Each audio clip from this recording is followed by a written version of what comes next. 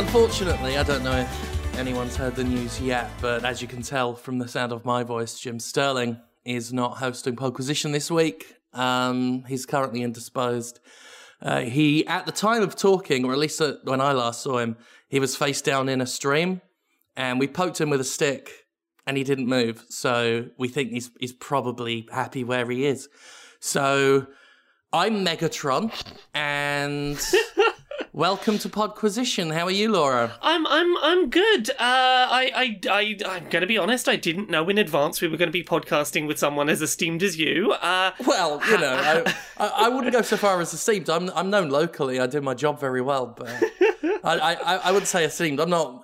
I mean, I was in the local newspaper once because I found a dog. And it was the mayor's dog, so it was kind of a big deal. But that's a big deal. Kind of a big deal, yeah. It is a big deal. You know, local have-a-go hero. But, you know, I try and keep it humble. I'm only really known in where I am at Greenbrook Village. It's a little village in the English countryside. Is it near a green brook? It is near a green brook. And they actually, they filmed the last 5 seasons of Midsummer Murders there. So it's another little touch of celebrity we get down here in Greenbrook Village. Just when I thought that this podcast couldn't get any more celebrity-filled than it already was. Well, you know.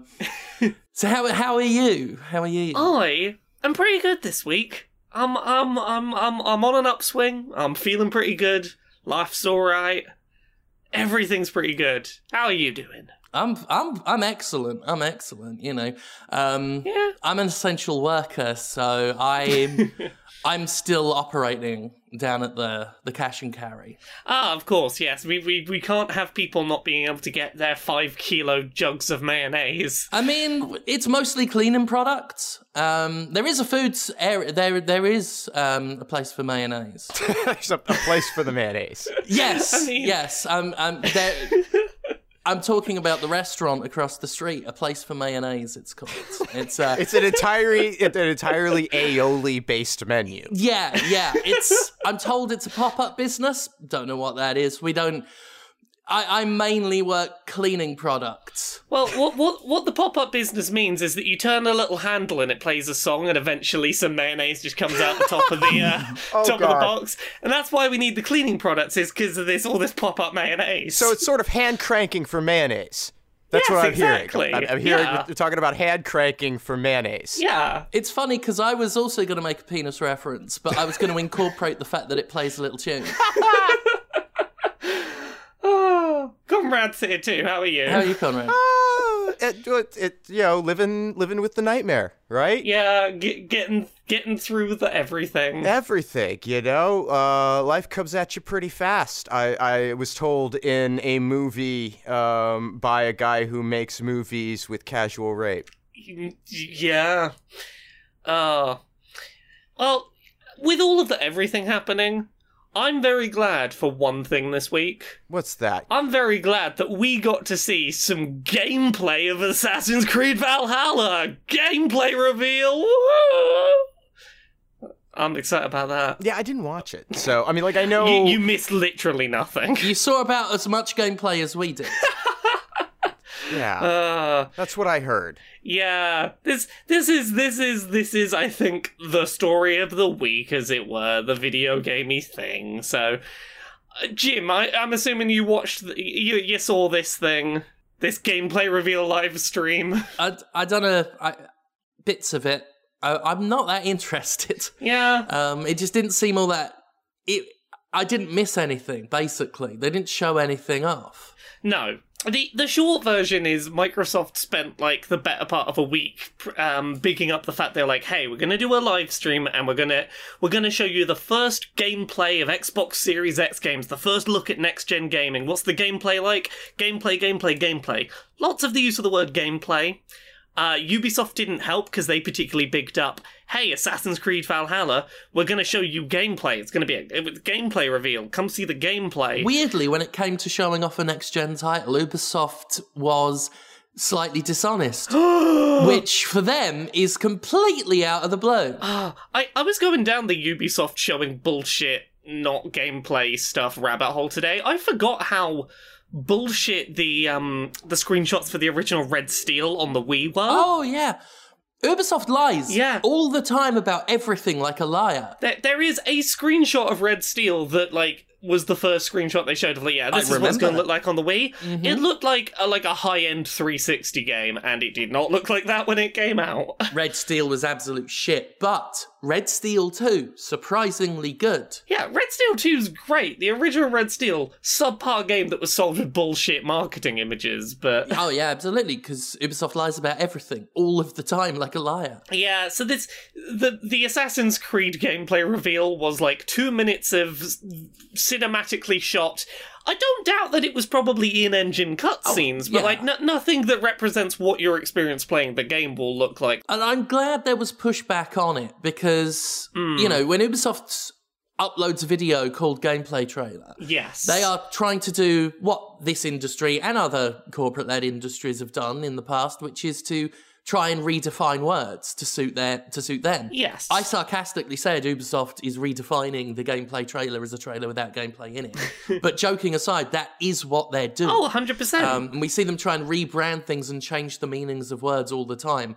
And even though this doesn't seem like a big deal, when you're looking at Ubisoft, which has a history of lying, especially about things like this, they shouldn't be allowed to change the meanings of things. And if people didn't give much of a shit, they'd keep doing it, and then the words would mean nothing. If you watch the whole 35 minutes or so of live stream before it just became developer interviews, the general consensus seemed to be that whoever put this presentation together thought that the term gameplay was synonymous with in-engine. Yeah. That as long as something uses the models that will be in the game, or like is showing you something that you might see in the game potentially that we made using the assets of the game, then that's gameplay. Yeah, well, Ubisoft is separate from that though, because this ain't the first time they've even done it. Yeah. You go back on their channel, Kotaku had an article of this as well, where you go through on their channel and you see, like, Assassin's Creed Origins had one of these, this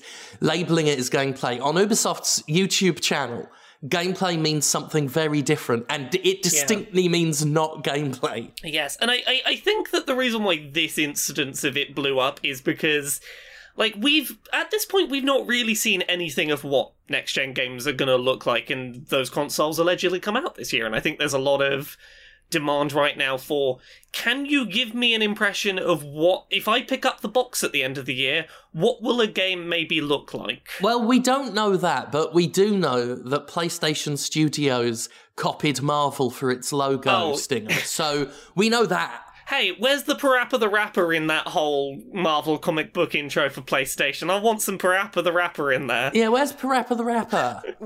That's a real trend that they have, isn't it? You know, because they did it with the Spider-Man font on the PlayStation 3 also. Yep. They just love nicking from Marvel. I mean, so long as they've got Spider-Man as a property for producing video games, they've at least got a vague claim to it. The vaguest. Plus Sony and Marvel sort of, you know, and Disney by extension sort of both love and despise each other. It's true. I did see someone pointing out a great point about that Sony Studios little game intro thing, and it's like, it seems such a weird choice to have this like 15-second like intro to like, we made this game, when the big selling point of your next gen console is apparently no loading times, no waiting, just get the fuck into the game. Yeah. There's no loading times, but we're going to make you watch us wank for 15 seconds about how great we are. Hopefully you can skip it. In some instances, that's not been possible. Like, I replayed all those kill zones, and you couldn't skip until you were told Sony produced it and the Gorilla logo had left the screen. I can't remember if Horizon did the same, but for some reason, specifically with them, that's been the case historically, and it takes ages to get them done, and it's so fucking annoying, especially on the PlayStation Now, where you can't keep it paused. Now, you see, that's the thing. This is actually a devious ploy at creating more long-term engagement. They figure if they make the process of actually starting the game onerous enough, you'll just never turn it off. Yeah. Well, that's actually, that plays into what I just said about how annoying it is on PlayStation now, because you can't just leave it on. Yeah. And it's really annoying, and I wished I could leave it on. I hope that, like, we've heard that the Xbox, when it comes out this year, like, one of the things you can do is have, like, 5 different games just suspended and not fully closed and, like, hop back into them from where you were. And, like, maybe that will mean that we won't have... if PlayStation does the same, we might not have to see that logo more than once. The idea of suspending games, multiple games on a console, is a good enough idea that it's probably only going to be on fucking one console. Yes, yeah. And then next gen, we'll see that next to gen, we'll see it adopted if it's and it should take off. It's something that should have happened. It's a good, simple idea that if you have the bandwidth to do it, do it. But... And that's the kind of thing I'm fond of. It was like the share button for this generation. I don't care so much about graphics. We got diminishing returns on those, especially from the looks of things right now. I want to see like some actual simple innovations that nonetheless change how you interact with the game because they've made it easier. I use the share button all the time. I think it's a brilliant idea. Oh god, yeah, same. Yeah, I constantly use it to just capture, like, I did a cool thing in a game. I'm just going to throw it on Twitter and be like, here's what I'm doing in games at the moment. I also constantly use the share button because I think it's select. And it's going to bring up a map. And I just deleted like hundreds of megabytes of photos and videos I had inadvertently taken on my PS4 just the other day. Okay, that is also accurate. I've never done that. No? I've never done that. Some of us think. Oh, I've done it more than once. I've not done it hundreds of times, but I've done it a couple of dozen probably. I mean, I probably did it initially, but the thing is, it's been out for 6 years. Yeah. Well, it's constant. It doesn't help that I also use my DualShock 4 as my primary controller on PC. Yes. And so games that would map Xbox controls, that's where it maps. Select to. Use a different controller, bootstraps, mate. But yeah, the rest of that whole Xbox live stream was really no better. Half of them were CG trailers that showed you nothing. Yeah. Some of them were just complete and utter bullshit that were like, oh no, that game's already out on PC. It doesn't look like this. This is invented nonsense. I've just got to say this. I think it is about as nonsensical for them to commit to putting these consoles out this year as it was for WrestleMania to go ahead this year. Yeah. I think it's absurd that they're still trying to push them out. I really think that. Even if things clear up by the time they're ready, where will the games be? Everything else will be pushed back. Well, that's the thing. Like, if you keep looking at the fact that, like, Nintendo's having to push back Nintendo Directs and probably some game releases because, working from home isn't really a thing in Japan, and looking at the number of people who have unstable income right now because they can't go to work, and it's like, this seems like the worst year to try and launch an expensive box that you need lots of software for. I'm sure when I argue this on YouTube, it will not make me popular, but even if they come out and there's no issue, how many people are going to have $500 or whatever it is the PS5's rumored to be at? And they are so driven by quarterly earnings that the launch window is incredibly significant for them. So if they have what would be seen by them as depressed sales based on a model that no longer applies, the impact on their console business, it could be drastic long term. It's incredibly dangerous decision on their part. And unless they can secure the content being there and they are confident enough that they'll stick through it, I honestly think a lot of what we're going to see at launch is here's 4K patches for existing games. Here is a bunch of indie games from indie developers who can afford to work on their 4K patches and have them ready.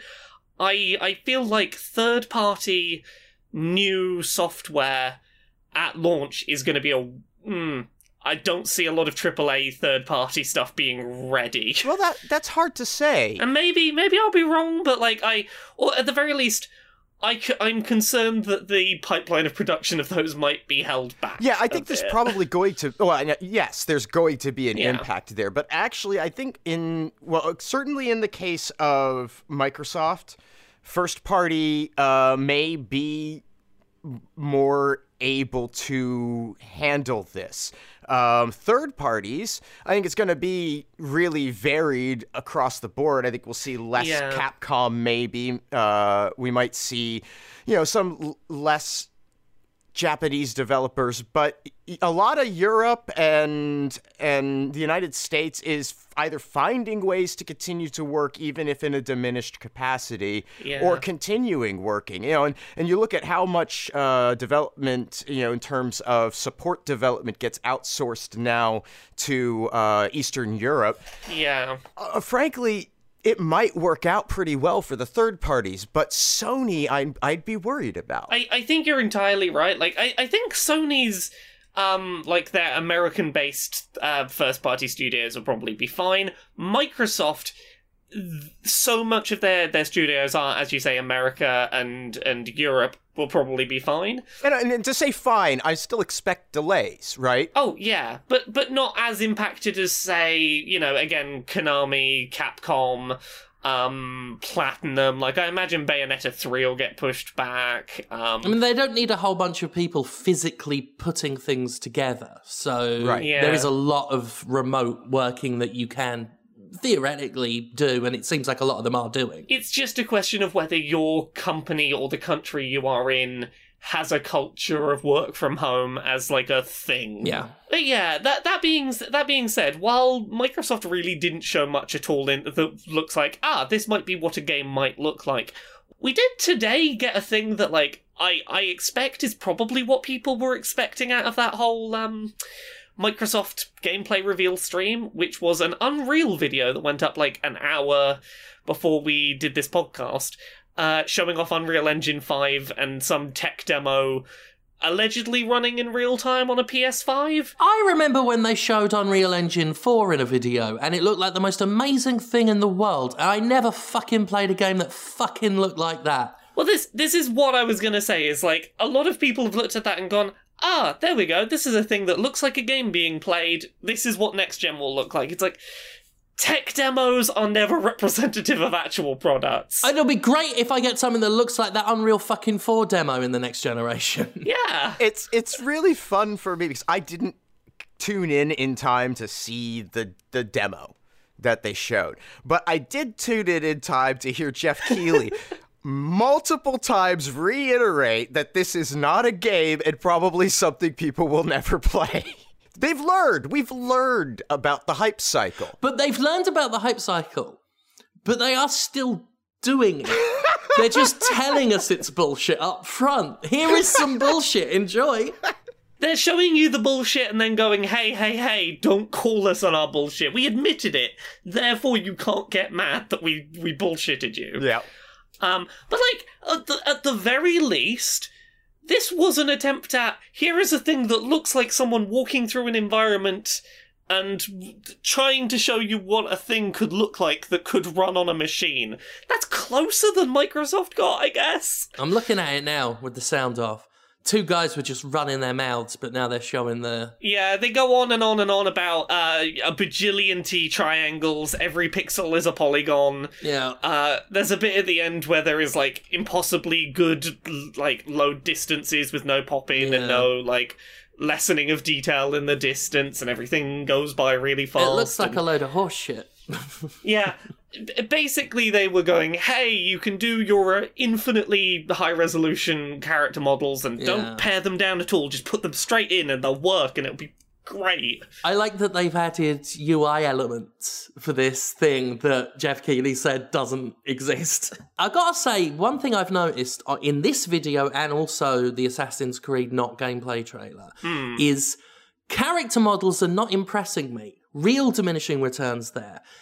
A lot of environmental details, however, are where Yes. the visuals stand out better. I'm seeing that here. Like, the character model does not impress me that much. All of the little crags and crevices on the rock faces do. That's the thing. You're not getting over the uncanny valley, even in this like pie in the sky tech demo. What you are getting is that's some real impressive fine lines on the rocks. Well, and what I found kind of interesting too is that they spent a fair bit of time in that discussion, at least maybe not talking about it, but bringing it up, that this engine could theoretically or is even being used in film applications. Yes. Right? Yeah. They kept talking about The Mandalorian and it being used in some relationship for that. The assets are functioning in an Unreal 5 environment. And I think that that's interesting that to the extent that they're acknowledging now that, you know, some of this game stuff, not practical. The movie stuff, however, super practical. Yeah. Well, what they're basically trying to say and alleging is, hey, you know the movie quality stuff that we use this for? The PS5, you can do that in real time. You can do the movie stuff in real time. Yeah. And who knows if that's real, Yeah. but that's the claim they were making is your totally lossless, full resolution stuff that you make for films, just drop it into the game folder, it'll fucking work. Which it will not. Spoilers. This is the best theoretical space to be in, when it's just like, Yeah. you know it's crap. Yeah, but like, here's the thing, I know it's crap, but I can still look at it and go, wouldn't it be lovely if games looked like this? Yeah, I suppose. Wouldn't it? Wouldn't it be nice if games look like this? Wouldn't it be nice to see gameplay? The one thing for that Microsoft event that, like, looked better than, that I actually believe might look like it looked in a trailer, and I prefer the look of to this, was, what's it called? Scarlet Nexus, which is Bandai Namco's anime character action game. That's, like, cel-shaded character models. I was like, that's a damn looking impressive cel-shaded character model. Show me more cel-shaded shit Right? in next gen. Oh, yeah. That's what I want. I want next generation cel shading. Like, everybody's so high on hyper-realism all the time, and I understand and can appreciate that desire, but it's never been something that particularly resonated with me. Yeah. So I am, of course, looking forward to the stylistic options that Yeah. are going to become available to people, but I can't conceive of what they even are. Yeah, I would say it's worth looking up the trailer for Scarlet Nexus just to look at the character models, because I was like, that's a nice looking, like, that's how you can make a person look really cool by not trying to make them photorealistic. That's This- a good use of the tech. This also I shall have a look at. Yeah. Scarlet what? Scarlet Nexus, I think it's called. Scarlet Nexus on it. A lot of the environments are trying to look like, you know, realistic-y Earth stuff, but with, you know, here's a bunch of red triangles floating in the air because it's sci-fi. Well, But that's how you know. the character models I was impressed by. I thought they looked, you know, that's a cool-looking human you made in a Yeah. video game. Well, I think the environments are pretty cool, too. Yeah, they weren't, like, the thing I remembered. You know? The thing I remembered was cell shading looks cool. Yeah, no, those character models are cool. I mean, it always does, and it ages. Oh, I remember seeing this. Yeah, with Yeah. the flower monster. yeah. Real Yeah. good visual design on those. Yeah, because, like, that's the thing. See, cell-shaded stuff always ages better. Yeah, the Wind Waker still looks great. Yeah, I could still play Killer 7. Fuck yeah. yeah. It's generally the stuff from Generations that I remember, like, that made good use of the tech. Tends to be the better-looking games on the systems. Well, and longevity-wise, I mean, it goes even beyond that. Like, I look at a game like Dark Cloud 2, which, you know, is a PS2 game, and it runs really well in the emulators and upscales beautifully. Yeah. And it looks gorgeous at 1080p. Never built for it. Yeah, you get more presentation out of the horsepower of the machine because you're not trying to get every single like fold and crease of a face. Yeah. You can spend that energy elsewhere. But yeah, next gen is still coming. We've still not seen like a video game. Here is what this video game looks like on the console when you play it. Here's what it looks like. I feel like that has to be coming, but who the fuck knows when we're going to see that? I mean, you would hope that we would have seen more by now if it's still supposed to come out this year. Yeah. Like, Well, why don't they have gameplay? July is when Microsoft are apparently showing off gameplay of their first-party stuff. I mean, So we're still, like, 2 months away from gameplay, and these things are coming out in, like, probably October through December. it's strange. I'll say that. It's Yeah. normally we've seen more by now. Yes. And COVID can only account for so much of that because surely stuff is more ready by now if they're still aiming for holidays. I feel like part of it is, normally we wouldn't think it weird that we hadn't seen stuff by now, because we'd go, oh, E3's next month, we're going to see it all there. But right now it's like, it could show up at any time from now till forever, and if you're going to start showing something now, why not show gameplay? It feels a weird time to still be showing CGI bullshots. Yeah. Well, I'm glad that not only was it called out, but Microsoft at least responded to it and were like, Yeah. apologetic in some way. Like, it's good they didn't get away with trying to basically pull a fast one. Ubisoft did as well. They were like, hey, we recognise that we set expectations totally in the wrong place and we're really sorry about that. Yeah, they'll do it again next year. Oh, they will, but, I'm glad they apologised now regardless. They'll be very sorry then, too. Yeah. They will indeed. I wonder if Beyond Good and Evil 2 still exists. Yes. Nah, they threw it all in the bin. It still exists. We'll never play it. Yeah, we never. It's exactly like that Unreal 5 demo. Right. Who's played things this week? Tell us about what you played. Never. Fine, you don't have to tell us if you don't want to. Keep your secrets. Well, I played a game that I liked quite a bit, actually, called Tonight We Riot. Yeah. Yeah, I downloaded this today. I didn't get around to playing it before we recorded, but I'm playing it tonight. I played it a bit. It's not quite my thing, but I wish I liked it more. Yeah, it's a game that rewards very deliberate, slow progress. At any point, if you decide to run in, that's when you're fucked. But it's also the most explicitly, socialist game I've ever seen. Conrad, what are you saying? This is the most apolitical game I've ever played. There is not a single politic to be seen. I watched you play this for an hour and I didn't see one politic. Not one politic. The premise is a near future effectively corporate-owned fascist state has oppressed people to the point that they are now performing an uprising. And it is a lot of running through the streets, hitting cops. Just straight up. Doesn't pull any punches there. But hey, Comrade, not all socialists, Comrade. Of course not. Of course not. Yet. Not all yet. Give them time. Not all socialists run around punching cops.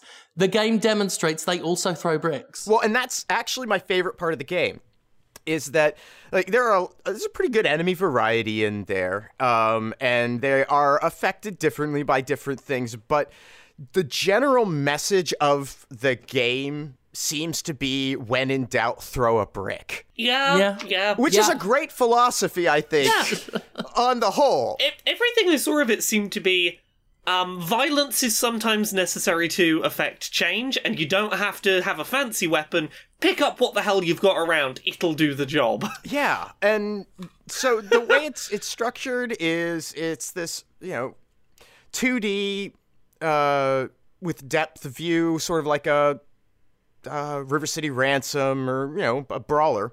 And you have one character that you control independently. And then it's Pikmin-like, or Overlord. It's a swarm mechanic. Swarm them up. That's what I like calling them. Yeah. And that represents the other members of your revolt that's, pushing through, the other resistance members that you have accumulated.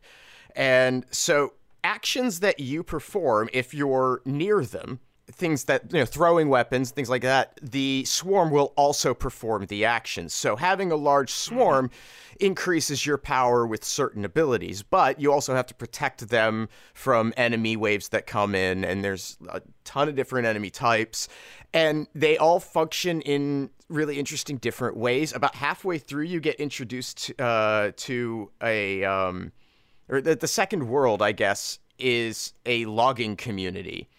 And it's interesting because like name wise and some of the setting wise, it's trying to evoke Louisiana, but it also feels very similar to the Pacific Northwest that they're trying. So I got, it's really, it feels right. And you're going through these logging levels, and these enemies with chainsaws will come after you, and they work for the company. They don't like the company. And if you kill their boss that's walking around holding a "Don't Tread on Me" flag and firing a revolver on, if you kill him before you kill them, they'll join you. Mm-hmm. And so it's little stuff like that. It's just really well thought out. It's not a long game. You can finish it in between 2 to 3 hours. If you want to get like full completion and unlock everything, you're definitely on the 3-hour end of that probably. And then after that, it unlocks an endless mode that isn't as endless as it implies. Actually, that's kind of a misnomer. There is a point at which it ends, but it's absolutely worth it to do it, because once you clear the first 25 waves, it starts to become a sort of developer commentary mode. I always dig those. And one of my complaints about the game, generally speaking, is that the text moves too fast. There are these cutscenes, and there will be long sentences in them, and I read very quickly, but if I'm not clued in and paying attention to it, I will miss it. It goes by faster than I could read it aloud at a pace that someone could hear it. So that's kind of a problem, and that kind of persists into the dev diary mode, but it eventually gives you just a bunch of things to deal with any waves that might come on until you get through the dev diary stuff, and it's really interesting in its own right. The game's very funny. Some of it is dated, and it acknowledges that. It very firmly sets itself in the time, too, that it's released. You can tell that they were still working on it a couple of days before it released, based on some of the late game content that's in there. But one of the other problems with the game, and I think that this is to a certain extent by design, is you wind up with a lot of equipment that you can switch between. And that gets onerous when you want to get from one item to another, and you have to flip through 5 items to get to it, and it's easy to skip past it. I found it a burden to do that when it was just a couple. And it eventually reaches a point where there are some items that are just fucking useless. One of them is a soda can that you have to go out of your way to unlock. It is not an easy unlock. It's one of the harder stages to get completion on. And then you get it and you unlock it. And its entire purpose is for an achievement that you get when you then try to use it on a cop. As a callback to that Kendall Jenner ad from a couple of years ago. Yeah. You know? Yeah. And, it's an old reference. And I love that they're like, you know what? Yeah, we regret putting that in now. I love them. I love these people. These developers deserve support. They are cooperative. So they have an agreement between them that everybody is going to receive equal share in the games. And that's their model. I support that. Even if the game wasn't incredibly fun and basically made for me by being a combination of swarm mechanics, a game that I'm pretty good at, and brawlers, which I'm not so good at, but if I have that swarm thing backing it up, boy, it comes to the art's fun, the animations are great. It's $15 well spent. Go, please buy this. Indeed, I've picked it up, and honestly, the thing that got me most, like, I was having a great time watching you play it on stream, and the thing that sold me on I'm going to make time to play this is the fact you can sit down and play through it in a single sitting. Yeah. Like, it's a few hours to get through the story mode, and to me, that's a great selling point. I might actually pick this up. And I think it would overstay its welcome if it were any longer than that. It's just enough content. The variety is ever shifting. There's some unexpected fun shit in it that I, think would be cool for people to check out. Also, it's got a real heavy Metal Slug inspiration behind it, which I felt real validated when they brought that up in the commentary. that they had some other Metal Slug inspired element that they didn't get in, but because it's all over it. Just super fun. So yeah, Tonight We Riot. Pixel Pushers 512, I think, is the name of the developer. Also a great name for a company. So yeah, check it out. It's on Steam, it's on Switch, and it's on GOG, I think. Nice. I've been playing sort of short little sitting games as well. I played a pair of games because there's an indie game from about 6 years ago that I love, and I revisited it because it turns out it had a sequel I'd never gotten around to playing. So the original game is called Dominique Pamplemousse in It's Over When the Fat Lady Sings, and it's a point-and-click adventure game that's maybe an hour and a half long on a first playthrough. Is it a musical? Yes, it's a musical. I covered that years ago. Yeah, so you remember this game. It was 6 years ago now. So for anyone who's never heard about this game, it is a sort of claymation and cardboard papercraft environment point-and-click adventure where you play as a gender non-specific detective, basically trying to sort of interweave their way through this mystery that is unfolding that's got a very soap opera feel, but slightly abrasive on the edges soap opera. And they get more interwoven with the narrative as they get deeper into it. It's a real interesting little game. I love the way it handles its musical elements. Not the entire game is sung, but every major bit of exposition, plot progressing dialogue is all sung. And the way they make that not feel forced in is every location in this point-and-click adventure game has its own unique backing track, and you might occasionally have a short pause before a bit of singing starts, because it's basically waiting for the looping backing track to hit the moment where it's like, and there we go, and we can kick in. So it never has to, start playing a piece of music so someone can sing, it just sort of happens. Every character has, a different style of singing they do, they fit very well with what the personality of the character is like. It's kind of a linear game. It's not a particularly challenging point-and-click adventure, but the visual style, the writing of the characters, and the musical performances make it well worth checking out. It's 79 pence on Steam right now. And I just had really fond memories of this game. I never knew it had a sequel. Until literally this week. It has a sequel called, let me find the name of it, I want to get it right. Dominique Pamplemousse and Dominique Pamplemousse in Combinatorial Explosion. Brilliant. Yeah. So, the original game was largely very linear, but it did have two different endings. And the sequel is a much... where the first one is very soap opera detective mystery, this one feels very much like a commentary on people's critiques of the original and the developer trying to work out how to make a sequel to something that they don't know how to feel about themselves. It's sort of in that same sense that, you know how Twin Peaks starts very soap opera and then becomes David Lynch sort of making a thing about how he doesn't want to make more of the thing he's making? It's got that kind of feel.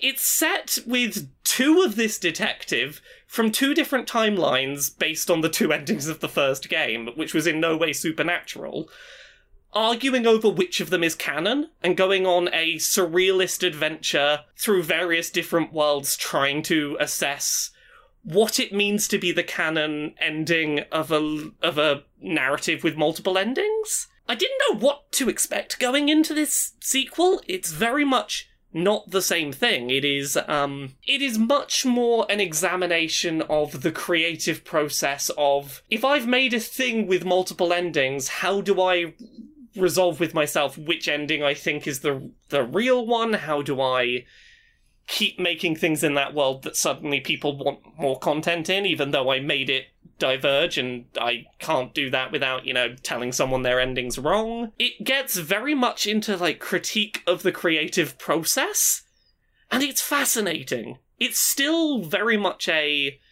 interactive musical. It still has the same sort of visual style to it, but it's a lot less, here is a musical soap opera, and a lot more, this is a sequel to that game that addresses how people felt about that first game and the pressure to follow it up. And it's I think like the minimum donation on itch for the sequel is something like £1 or $1. It is like a essentially pay what you want above $1 kind of deal, and I played it for about an hour and a half.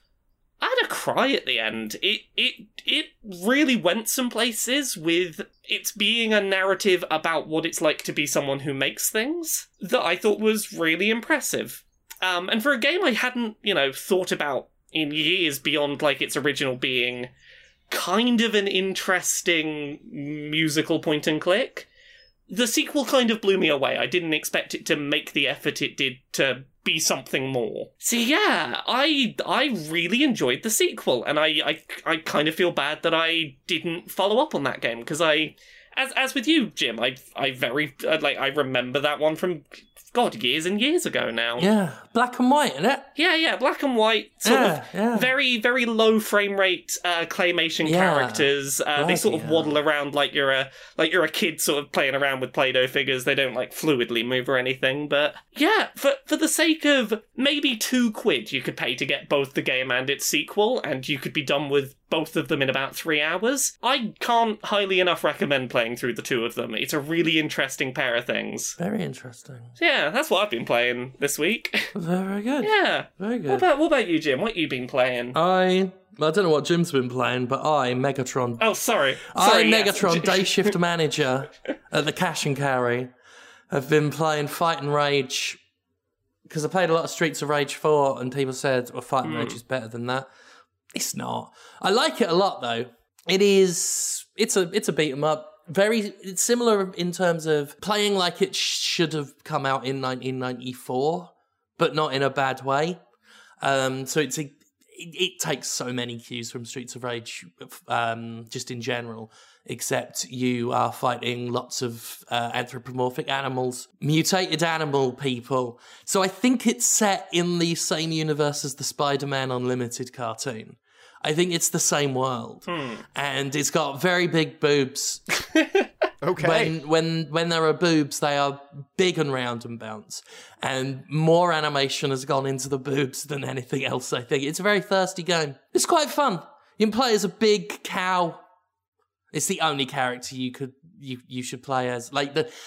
It's got one of those issues that some brawlers have where the character disparity is incredibly wide, to the point where there's one character that just feels like so viable as to render the others obsolete. But it's got a lot of unlocks. There's a lot of more unlocks than Streets of Rage 4 had. Not all of them are useful. I watched the trailer for it, and it looks like a solid beat 'em up. I mean, it's very good. I played it till my thumb hurt, like Streets of Rage 4, so it was doing something right. Yeah, but I just played Streets of Rage 4, and I had enough, I think, for right now of that kind of gameplay. That's fair enough. And maybe Streets of Rage even, which I did not like it as much as you did, I don't think. It's very good. It's very good. We were talking last time about how, I heard that music track and it brought to mind the other one, and I realized, this is a remixed soundtrack. And I kind of wished that they'd done original music throughout. And I feel that way a little bit about the gameplay too, to a certain extent. Like, I don't have as much familiarity with Streets of Rage 3 as I do the first two games. I'm the same way, actually. Didn't play as much. And so there may be, enemies that didn't appear till Streets of Rage 3 that I don't know about that are now making reappearances in Streets of Rage 4. That could be, but it's also, I'm sure there are some new enemies in there, right? And that's cool. And I think it's fine that a lot of the, enemies existed before and behaved the same way, because that makes complete sense for this game series. The Mr. Y boss fight was where I kind of drew the line. Because that is the Mr. X boss fight from Streets of Rage 2. It's literally it. And I was just like, you had an opportunity to do something different. And instead you did the same boss fight I've already done and intimately know. And I found that to be kind of a disappointment. I really wish the game felt like it had more originality to it and was drawing less from Streets of Rage past. Even though I do think all the mechanical innovations and the gameplay is really, really good. So, anyway, it's still a great game. It's still worth playing. That just sort of bummed me out a little bit. Also, it doesn't get as ridiculous, I think, in some ways as Streets of Rage 2 does, which I really loved. Like, there's an elevator in the game, and that's great. I'm glad. Well, there's 2 elevators in the game. And I like that there's the going down an elevator stage, but the baseball field, I mean, that's so ridiculous, and I love it. There's nothing on the scale of the Alien Arcade or the baseball field elevator that just sort of makes it just that little skew of weirdness. I kind of missed that too. Anyway, I'm done complaining. It's a good game. So in Fight and Rage, you fight a fly with the boxing gloves. Fuck, I bought the wrong game. Honestly, I honestly think you'd prefer Fight and Rage more to Streets of Rage 4. I honestly do. I like that in Fight and Rage, they have a real nice flow to the combat. So as you're hitting them with combos, if you press up on the stick, you will transition from the end of your combo into throwing the enemy forward. Oh, that's cool. And if you press down on the stick, you will transition into throwing them backwards. So there's this real nice flow of getting into combos and throwing enemies in the right direction before the other ones can gang up on you. And maintaining the chain, and that's good. That sounds really nice. Because I like the combo scoring in Streets of Rage 4, actually. Really, really dug that. And it drove me to try and get scores in stages. There are combos. There's a similar system. It's not as unforgiving in that if you get hit, you lose all progress. Actually, is that no, I think it banks them the same way a normal combo system would. It's got a harsh time limit, like to chain attacks.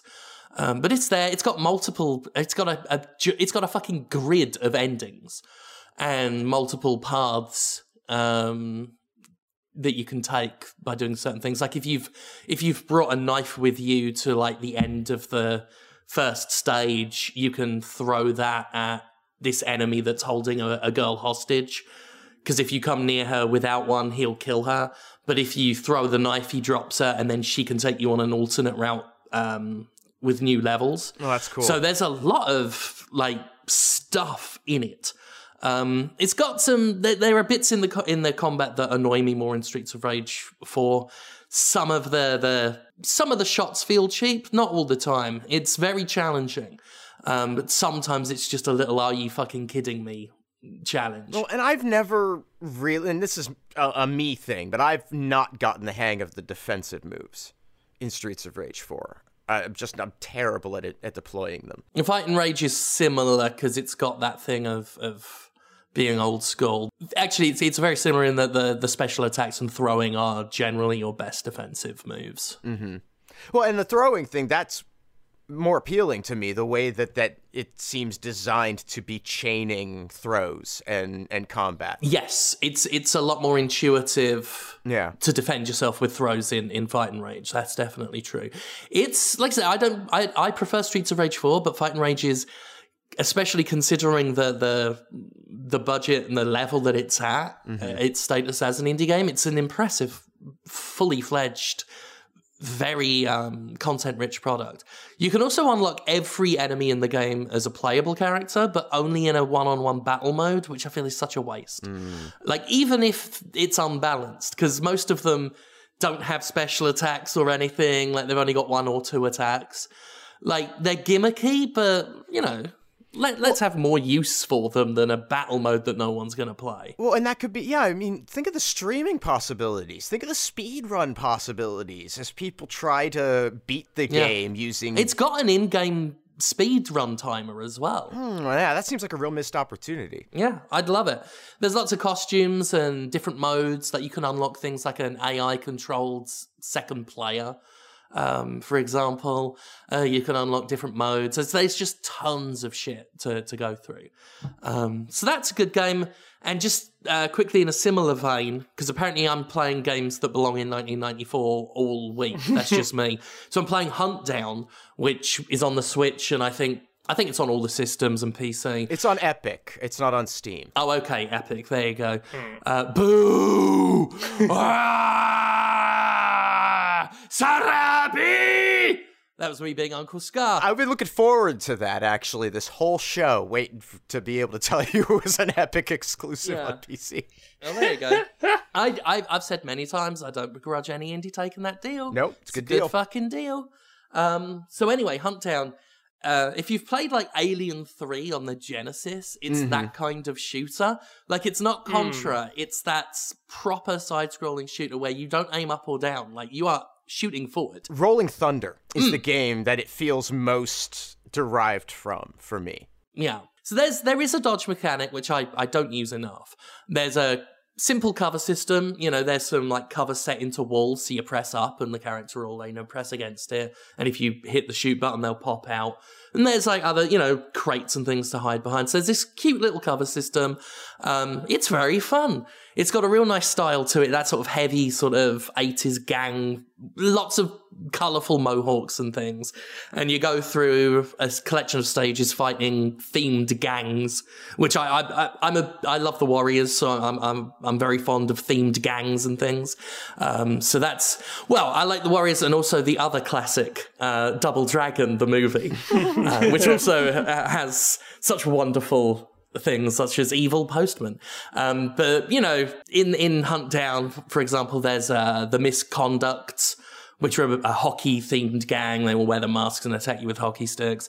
Every level is really short, in a good way. It's like you can easily pop in for 1 or 2 levels, and each one ends in a boss. And they're all really inventive little boss fights.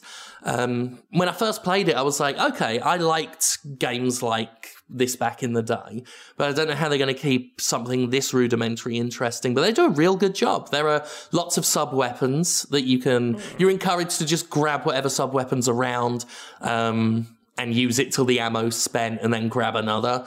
And there are hidden areas where you can get better stuff, like a, chain gun or something, which you wouldn't ordinarily find. And there's some replay, and there are objectives in each level, like do it in a certain amount of lives, collect the 3 hidden supply cases, kill a certain amount. So lots of little things like that. And yeah, I love it. It's good. I'm having fun with it. I haven't progressed past the first stage yet. So when I found out when I saw the list of games that you said you'd played this week, I went and checked them out. And at first I saw Fight and Rage, and I said, I don't know if I'm in for that right now. And then I went and saw Huntdown. I said, I'm fucking definitely in for that right now. And I grabbed it, and I haven't gotten past I haven't played the second stage yet, because I can't figure out how to get the fucking second stash. And I see it, and I can't figure out how I'm supposed to get to it. And I've played it, but it definitely feels of a time. But mechanically present also. You wouldn't have this sort of dash roll and dive thing that you have in some of those older games, so it still feels mechanically current. Yeah, it's very set in its time, but they've added just a few modern conveniences to keep it feeling in line with the modern game experience. Yep. Yeah, and the objectives, the secondary objectives, the sheer quantity of content that seems to be in here also, because as you say, the levels are short, but it's just from looking at the map, it's broken up into effectively worlds or neighborhoods with multiple stage targets in them. It seems like there's probably 20, 25 levels in this, and they're short, but that's not too shabby for what this game is. No, for what it is, absolutely. I really appreciate it. I like all the Contras and that kind of stuff, but I've got a real fondness for these sort of just shoot forward. I don't know how to describe it. Just the very limited aiming. They're, I don't want to say casual paced shooters, right? But they're not run and guns. They're games where you have to apply a little bit of strategic thinking. It's not reflex based entirely. Yeah, which is for me the kind of game in that genre that works better for me, because I don't have the twitch responsiveness needed for, you know, some of those games. Right. Yeah. You know, it's something that's not quite a Mega Man, because that's a lot of pattern recognition as well. But not quite a Contra. It's sort of that thing in the middle. A Mantra. Yeah. Man, I'm not going to come up with that before next week. So, yeah, it's real good, though. Those were the main two. Also, I finished Deadly Premonition, which disappointed with Origins, the Switch version. It crashed a lot. Oh, that's unfortunate. They fixed the sound issues, which it had at launch, but it crashed a lot, which is real difficult, because I was actually looking at a guide this time to do some of these really obscure fucking side missions that you'd never find without one. So I could see some things that I'd missed before, because I never played it looking at the guide. But the problem is if you go and replay a chapter to engage with some of these side quests, you can't save until the chapter's done. The ones you have to replay are real short, but I have lost progress as a result of this because of the fucking crashing. So then every time I replayed a chapter, I was on the edge of my fucking seat. Hats off to the game. They've made this game the scariest it's ever been. Real up to the horror on this one, but Jesus. I didn't have any problems with it crashing on Switch. I'm sorry to hear you've had a bad time with it. Oh, what you saying? I'm a liar? No, yeah, I'm saying you're a liar, Megatron. You're deceiving us with your Decepticon tricks. That's not what I do. That's Starscream. That's the fucking night shift manager. Do not trust him. He has cigarettes out by the back, by the bins. He denies it. I've seen it. I've seen him come back through the safety doors, and I've seen smoke come out there. So that what a dick. He stole a lemon. Stole a lemon. That last shipment of 1,000 lemons had 999 lemons in it, and I know it was him. I did play one other thing this week, sort of a continuation of something I played last week. I played some more of Starcrossed, which was that sort of Pong-esque bullet hell shooter. Yeah. Definitely easier playing it in co-op.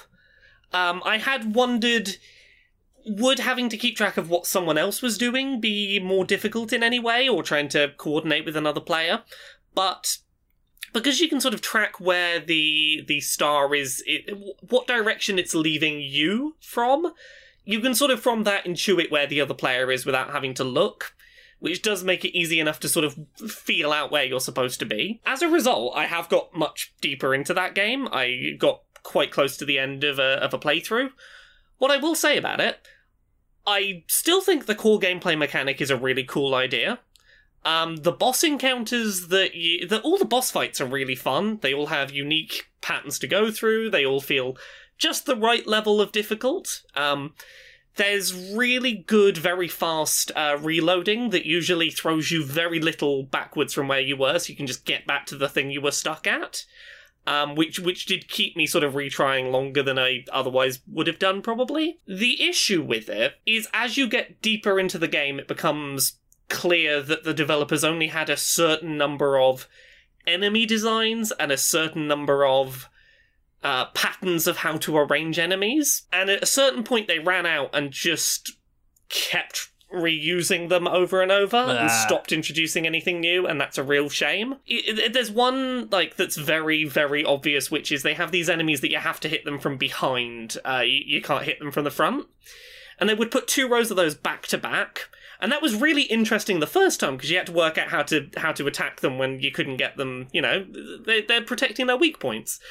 Once you've seen that every 2 minutes for about an hour, it's a lot less impressive. And that's the biggest problem it has, is it has it has a good few hours of here are new enemies and here's new ways to swap them around, and the bosses are consistently enjoyable, but it starts to be here's that thing you've seen before, but we painted it red and it has more health now. Keep going. Yeah. I feel like the game would have benefited from cutting down some of the repetition and maybe making it quicker to get to each boss, so it felt more like a boss rush kind of game. Shorter game, I probably would have enjoyed it more because it would have been less repeating, but it's not particularly expensive, and I think it's like there is definitely some fun to be found in picking it up and playing around with what is undeniably a interesting, unique control system.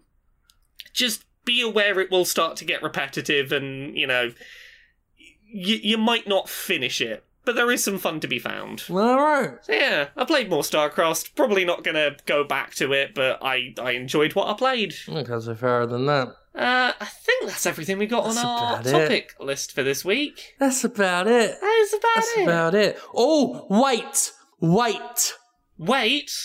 I don't know how people don't care about this as much as I do. Yeah? What is the Culling's business model about? Oh, God. We don't have to dwell on this. We can wrap up, but I couldn't not bring it up. You have to... No, I'm glad you brought it up. I should have put it on the topic list. Oh. They're out of their fucking minds. They don't have a player base, and their answer to that is to exclude new players. Yeah. Pay $5.99 and you get one free match a day, and you've got to pay for more unless you win. And if you pay for one, you could just get shot in a minute. They ain't coming back after that, you fucking clowns. That is wild. Yeah, that is not how you get your game to grow. You either charge for your game or you make it free so lots of people start it and you find another way to monetize it. Don't get people to pay to have limited access to try it out. How are the developers of The Culling 2 the only fuckers to have forgotten The Culling 2? Because the only reason you give this business model to The Culling is if you don't know The Culling 2 happened. Hell, Epic wouldn't do this knowing Fortnite happened. It's such a what? Why? They're out of their minds. They are. I can't imagine this working. I can't imagine. I hope it doesn't, not because I want to see them fail, but I want that business model to never happen again. And it will. I mean, it's basically an evolution of fucking mobile games. They do plenty of ways to impede gameplay unless you pay.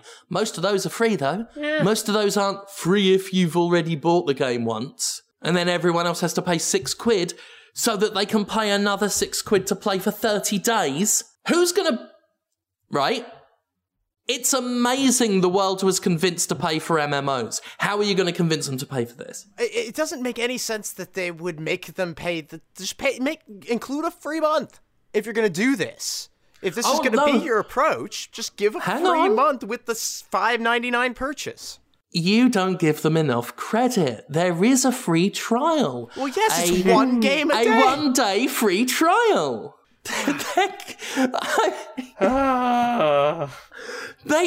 There's a press release. Evolve PR sent it. A real PR firm looked at this. And I feel so bad for them because, I've dealt with Evolve here and there over the years. Yeah. They handle some review codes for some decent, mid-tier games and stuff. And I know people there are professional. And they had to publish this press release, and a few of them, I'm sure it must have physically hurt them to hit send. This is amazing. I'm so torn though, because I want to cover this. I want to talk about The Culling every day for the rest of my life. Well, that's the difference between you and The Culling. You will do a free video every day. Every day. Because it's just so great. Well, I'm torn because the only time I bought The Culling was The Culling 2, and I got my refund along with everyone else who did. But you bought The Culling, so you're in. They said that if you've ever bought The Culling, you've got The Culling, not The Culling 2, because this new Culling is basically the old original Culling again. Culling 2, I got my refund along with every other fucker that bought it. So I'm not eligible. So I want to cover this and do impressions, but that would require giving them $5.99 to access it, and that makes me feel genuinely ill. So I've got a quandary. I'm going to see if I can... Maybe Evolve's got some codes. Maybe they'd give me one after I've publicly trashed the game. Maybe someone sympathetic to that, having to have sent out that press release. If someone at Evolve wants to become a rogue operative and get revenge on whoever made them hit send, just give me a code. Give me a couple. Just give everyone who wants to play it a code. Just anyone who emails. Just can I play the culling? Here. Please play the culling. Someone has to. What content must be in it? Because if they've not got anything they can monetize in terms of cosmetics or something to put in a battle pass, I've got to wonder if there's gonna be content, or if you're expected to subscribe for $6 a month to one subpar these days battle royale, when there's Fortnite and PUBG knocking about for free, along with another fucking dozen. Yeah, this is how we'll take a slice out of Fortnite's pie, by charging you money to play once a day. They think that just because they were the first, that they're entitled to money and loyalty. But somewhere there was the first human being, and they can't work a fucking iPad. So raise your game. I mean, have you given the first human being an iPad to see if they could work it? You have punctured my theory. It is possible that the first human is knocking about somewhere and really rocking an iPad. Actually, if he's the first human, he's still on a BlackBerry, but as a choice to make a point. He tried an iPad and he was just like, no, I don't like how it organises my contacts. He's a smug fucker. He's a smug fucker. He sits back. I use a BlackBerry because I do business on it. Yeah. I get lots of interviews because I am the first human. Everyone wants to, chat about that. The first human runs NBC. It's very important. He's got very important business BlackBerry. And he has business meetings with the Piltdown man who has Fox. Okay, that's that out of my system. We should wrap up. Probably. Yeah, Laura, would you like to tell people things? Me, Laura K. Buzz, all the places. Laura K. Buzz on Twitter, Twitch, YouTube, Patreon, laurakbuzz.com. That's where I post all of the things, be it written articles, freelance features, videos, podcasts, all that sort of stuff. I've got some books. There's Uncomfortable Labels. It's in a place where you can get books. You can go there, get that book. Or it's an audiobook on laurakbuzzstore.com. I've also got Things I Learned from Mario's Butt, which was supposed to be coming out this year, but because of something invisible floating around in the sky, it's coming out on February 4th, 2021 now. That is a book about video game character butts, and it has a bunch of people who've done words for it. Hang on, it's got a bunch of pictures in it. It took me a moment to interject. I mean, it's too far now, but... Wonder Woman's jet stopped you releasing a book. Carry on, Laura. Yes. Very funny joke that you got in there just in the nick of time, Jim. Don't worry about it. I got you back. Yep. There's also podcasts. I do those. There is Pixel Squirt, where I talk about video game character pornography with Mari and Stacey from Geek Remix. There is Queer and Pleasant Strangers, where I talk about things that aren't exclusively video games. There is Dice Funk as well. It's a Dungeons and Dragons podcast. I'm on seasons 3, 4, 5, 6, and soon season 7. Currently, we're doing a little mini-series. It's basically Phoenix Wright, but in D&D. We're trying to solve all sorts of crimes, and all sorts of Phoenix Wright-esque bullshit is happening, like, that person's under zone of truth, but they seem to be telling fibs out. What's going on there? So you can listen to that, and then season 7 starts in probably a couple of weeks.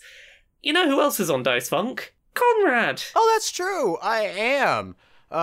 You can find me on Twitter, at Conrad Zimmerman. You can buy buttons from me, anti-capitalist propaganda, as I like to call it, at pinfultruth.com. And thank you. I've gotten a lot of orders lately. Really appreciate it. Thank you so much, because it's really... The business is actually doing a lot better under these circumstances than I might have thought.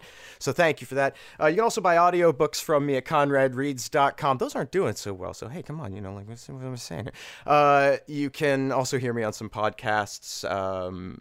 You can hear me on Dice Funk, as Laura mentioned. I'm on seasons 5, 6, the forthcoming season 7, and the current mini-series Guns, Puns, and Justice, which is fun.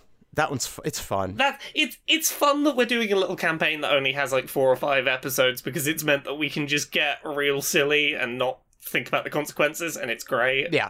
It's been downright stupid, and I love it. You can also hear me talking about BoJack Horseman on Of Horse. You can catch me on other things to do with Jim, like the spin-off Doctors, where we talk about movies, or Boston's Favorite Son, where we make Jonathan famous. And trying to get him down for another one this week. That'd be great. And Jim has a Patreon, I hear. Jim does. He told me to mention that while he's hanging out down by the stream. Speaking personally as Megatron, very much like Laura, my business is impacted by the invisible enemy, or as I like to call him, Mirage, the Autobot health and safety inspector who uses his trademark invisibility to make sure that I'm not touching the sausages without gloves on. But Jim does have a Patreon, and it is patreon.com/JimQuisition. Thank you, as always, so much for your support, especially right now when things are absolutely terrifying, and also taxes. But, you know, it's y'all have kept business going really well, and I couldn't appreciate it more. Jesus fucking Christ. Other than that, I mean, that's about it at the moment. Like, we're still trying to get things set up here so I can do streaming, because we got it set up at the old place, but then we moved again. But it really is just videos on YouTube at the moment. Trying to come up with some new projects. We might have a commentocracy coming in the near future, because I found a comment that was absolutely mind-blowing.